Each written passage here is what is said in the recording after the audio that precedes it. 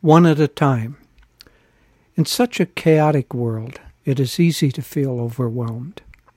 How do we cope with the pressures and demands? It helps if we break things down into small steps. Mary Kretzmann, the head of our Healing Prayer Ministry, related how difficult it is to keep staff over a long period of time. People get overwhelmed by the many tragic circumstances among the prayer requests sent to Ananda each month, hundreds of them. She told a lovely story about how she copes with this problem. A young girl was walking on a beach on which thousands of starfish had washed up after a big storm. She would stop, pick up a starfish, and gently toss it back into the ocean.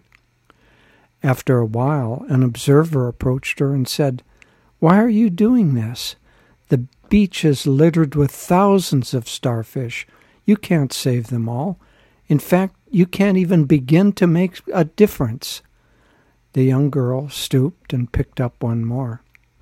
After she threw it back into the sea, she looked up and said, "Well, I made a difference to that one."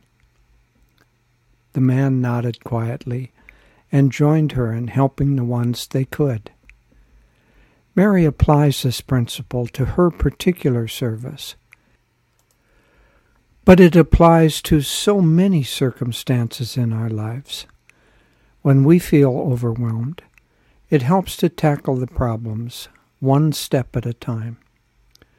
It also helps to keep a sense of humor. Devi and I often would save up a good joke to tell Swami Kriyananda at our customary afternoon tea with him. I can vividly remember the look on his face as he waited with joyful anticipation for the punchline. Here is one, we told him. A rather pompous minister arrived at the pearly gates. St. Peter glanced at him and told him to sit down and wait. A little while later, a bedraggled man in old clothes arrived, and St. Peter lit up with joy. "Joe, it is so good to see you.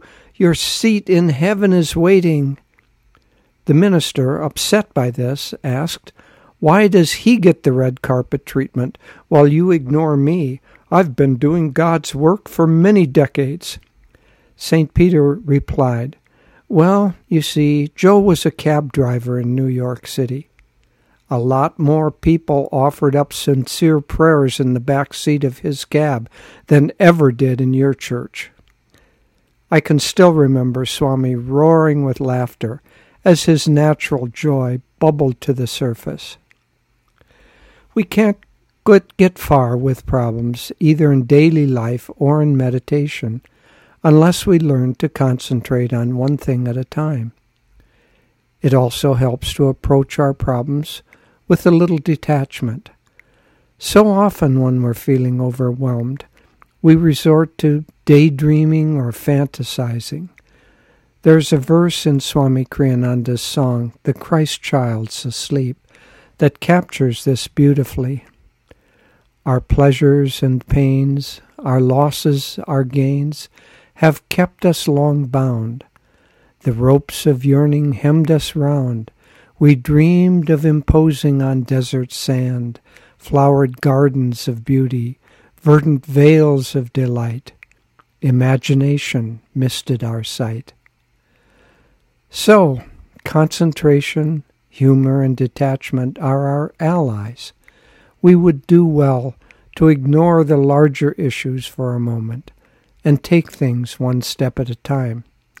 If it works for starfish, cab drivers, and swamis, it will work for us too. In love and joy, Nayaswami Jyotish.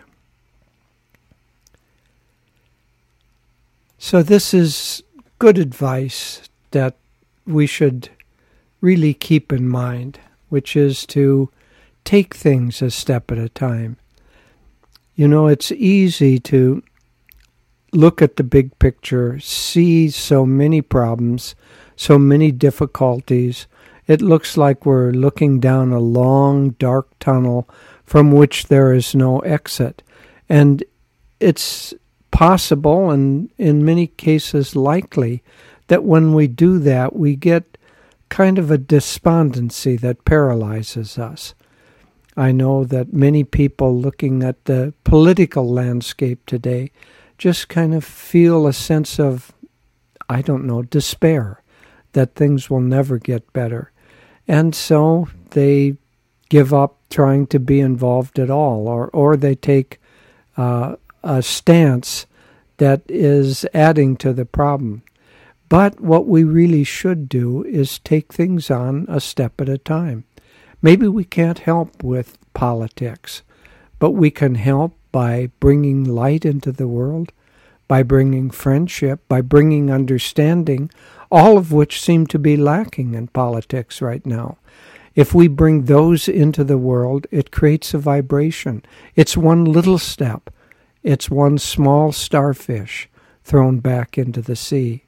But it makes a difference to the people around us.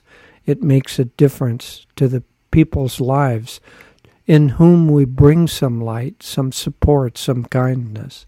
So let us act really the way we would like to see God act in this world. If we act as His channels, as His extensions, then to that little extent, to that little area of this vast planet, He will have been able to express His higher values. And as Master said, the channel is blessed by that which flows through it. And so if we act as channels for God's presence, God's light, then we ourselves are blessed. God bless you.